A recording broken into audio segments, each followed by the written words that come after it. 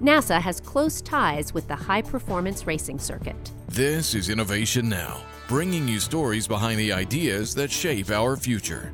One of the byproducts of racing is combustion fumes that can cause flu-like symptoms, including severe headaches, nausea, and dizziness. These maladies are a problem for anyone at any time, but pose particular hazards on a racetrack when cars are moving at high speeds. Working with NASA, racing engineers adapted a space technology originally designed for an atmospheric satellite project to create a filter that removes 99% of all airborne particles, providing drivers with fresh, clean air.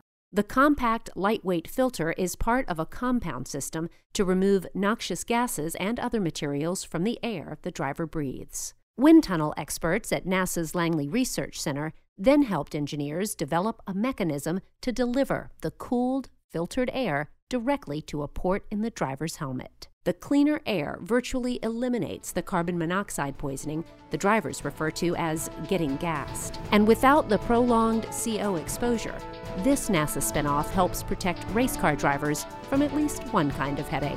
For Innovation Now, I'm Jennifer Pulley. Innovation Now is produced by the National Institute of Aerospace through collaboration with NASA and is distributed by WHRV.